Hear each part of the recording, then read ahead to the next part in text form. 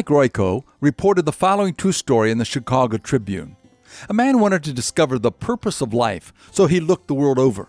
Coming back to the United States, he saw a sign on a Chevron gas station that simply said, "As you travel, ask us." Well, so he did.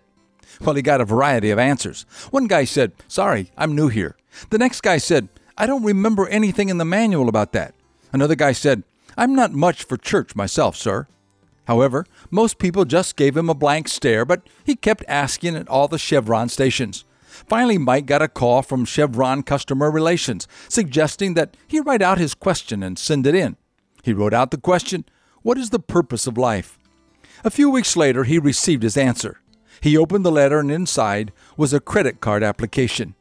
Well, the purpose in life is far more than acquiring more credit.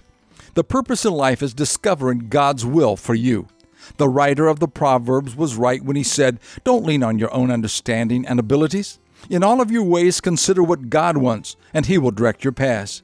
As you live for Him, you will find more purpose than you ever thought possible." This is Bill Hostler with today's Key to Confident Living. Scripts for these programs are available in book form by calling toll-free 1-888-333-KEYS.